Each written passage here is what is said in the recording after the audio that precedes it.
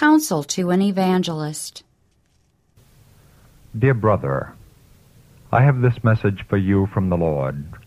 Be kind in speech, gentle in action. Guard yourself carefully, for you are inclined to be severe and dictatorial and to say rash things. The Lord speaks to you, saying, Watch and pray, lest ye enter into temptation. Harsh expressions grieve the Lord, unwise words do harm. I am charged to say to you, be gentle in your speech. Watch well your words. Let no harshness come into your utterances or into your gestures. Bring into all you do and say the fragrance of Christ-likeness. Let not natural traits of character mar and spoil your work. You are to help and strengthen the tempted. Let not self appear in rash words. Christ has given his life for the flock and for all whom you labor. Let no word of yours balance souls in the wrong direction. In the minister of Christ, there must be revealed Christ-likeness of character. Rash, overbearing expressions do not harmonize with the sacred work that Christ has given his ministers to do. When the daily experience is one of looking unto Jesus and learning of him, you will reveal a wholesome, harmonious character.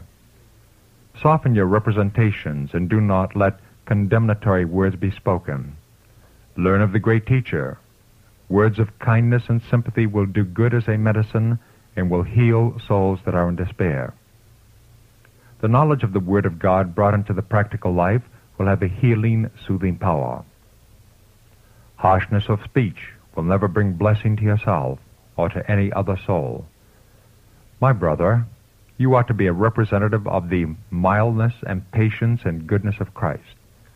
In your talks before the public, let your representations be after Christ's order.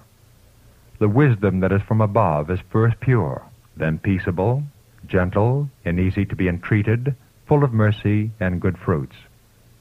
James 3:17.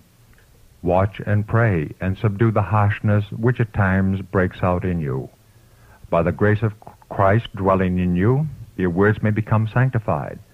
If your brethren do not act as you think they should, do not meet them with harshness. The Lord has been grieved at times by your severe expressions. Your will is to be yielded to the Lord's will. You need the help of the Lord Jesus. Let only words that are clean and pure and sanctified come from your lips. For as a minister of the gospel, your spirit and example will be followed by others. Be kind and tender to children at all times. You may reach God's ideal if you will resolve that self shall not be woven into your work. To know that you are striving in spirit and in works to be Christ-like will give you strength and comfort and courage.